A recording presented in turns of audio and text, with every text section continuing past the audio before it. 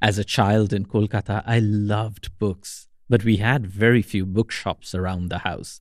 There was no Amazon, no chain stores, and we didn't know what independent bookstores even meant. The Kolkata Book Fair was the highlight of the year. Booksellers from all over India congregated. Heavily discounted books, cookbooks, thrillers, weighty Russian novels, encyclopedias, the latest literary award winners. Tramping around on the dusty fairground with thousands and thousands of other Kolkatans, I'd have a sore throat by the end of it all. But I'd be sated and happy. I saved up all year for it. This year was the 44th Kolkata Book Fair.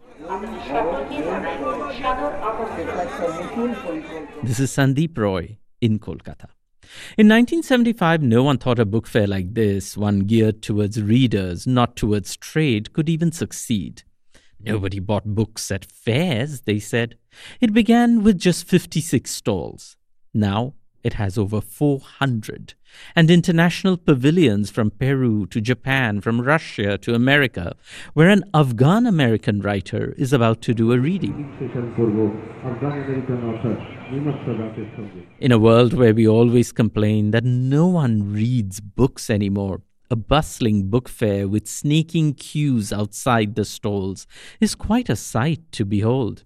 Inside one store, there's an announcement. A renowned elderly Bengali writer will sign copies of his latest book. People line up.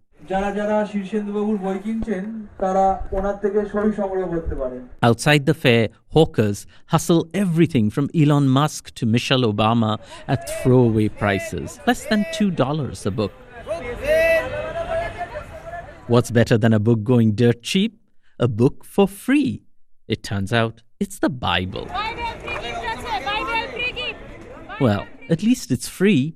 No need to despair, though. There is a book lottery where you can win big in books. 20 lucky winners each will get a chance to win book gift coupons worth rupees 25,000 each.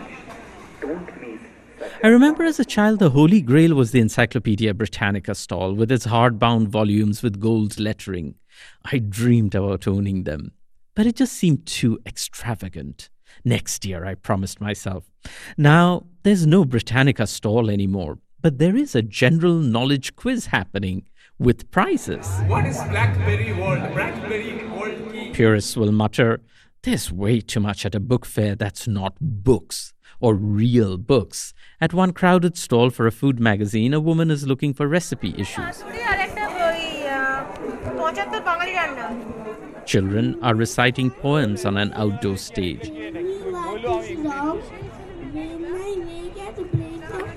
Folk musicians are performing in swirling multicolored robes.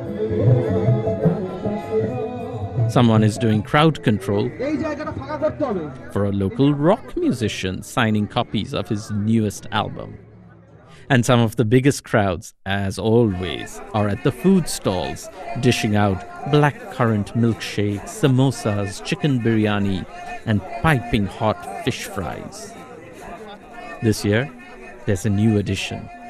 India has a new Citizenship Act that has ignited protests across the country between those who believe it discriminates against Muslims and those who feel India is a natural haven for Hindus and Buddhists and Jains who find themselves oppressed in other countries. There's a sort of homemade Mount Rushmore with the heads of India's founding leaders like Mahatma Gandhi denouncing the Citizenship Act. There are stalls selling T-shirts dissing the act. On one side, there are volunteers distributing pamphlets in support of it. On the other, young men and women chant slogans against the act, sometimes borrowed from the Vietnam War.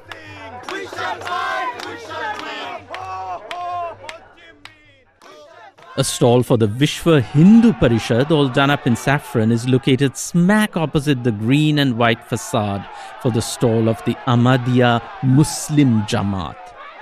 Books bringing political opponents on the same page? Not quite.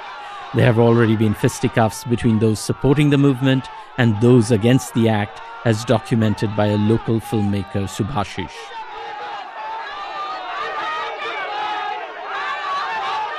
Now, There are lines of uniformed police at the book fair to keep the peace.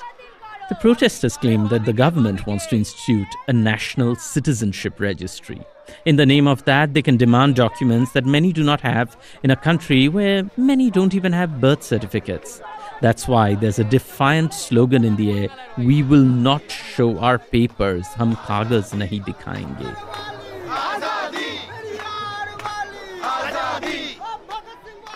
Now that is the name of a stall too. Kagoj dekhabo na. We will not show our papers. Except, it just sounds a little ironic to say that in a fair devoted entirely to books. Tonight, the International Kolkata Book Fair comes to a close. This is Sandip Roy in Kolkata for KALW. And book lovers to join us in making this moment unforgettable.